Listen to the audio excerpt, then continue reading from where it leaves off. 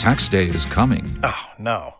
But if you sign up for Robinhood Gold's IRA with a 3% match, you can get up to $195 for the 2023 tax year. Oh, yeah. Sign up at Robinhood.com/boost by tax day to get the biggest contribution match on the market. Subscription fees apply. Investing involves risk. 3% match requires gold for 1 year from first match. Must keep IRA for 5 years. Robinhood Financial, LLC, member SIPC.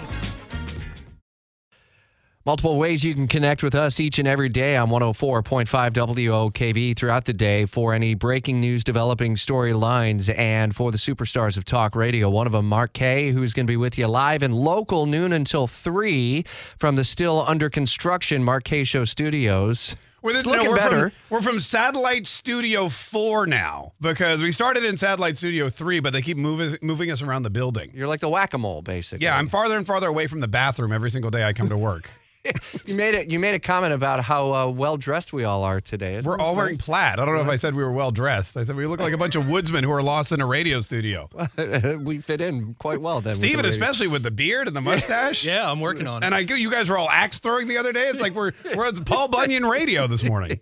So Donald Trump points to Jacksonville's mayoral election as he continues to badger Governor DeSantis, or as he calls him, Governor DeSanctimonious. DeSanctimonious. From the Washington Post is next week, DeSantis finally gets in. How do you see the backdrop? How does DeSantis enter this race? And how aggressively does he go after Trump when he does ultimately get in, you think? Well, when he was in Iowa last week, he tried to go after Trump, but I don't think he did a very good job. He wasn't very direct. I mean, it's not like Donald Trump is very direct. Ron DeSantis kind of dances around the issue. And a couple of the things he said were like, hey, it's not about entertainment, it's about governing. Well, you don't get to govern unless you're entertaining to a whole lot of voters. And I think Donald Trump has proven that.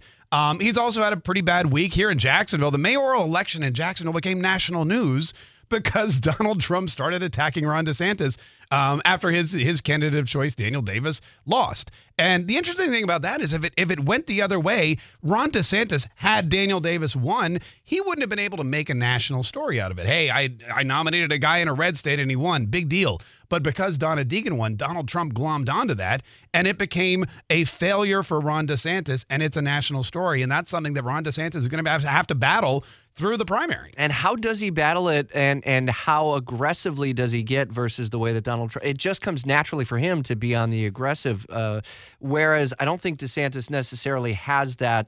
Maybe he does, but he doesn't present that necessarily. He is a governor. He's a great governor. People love what he does when he's in office.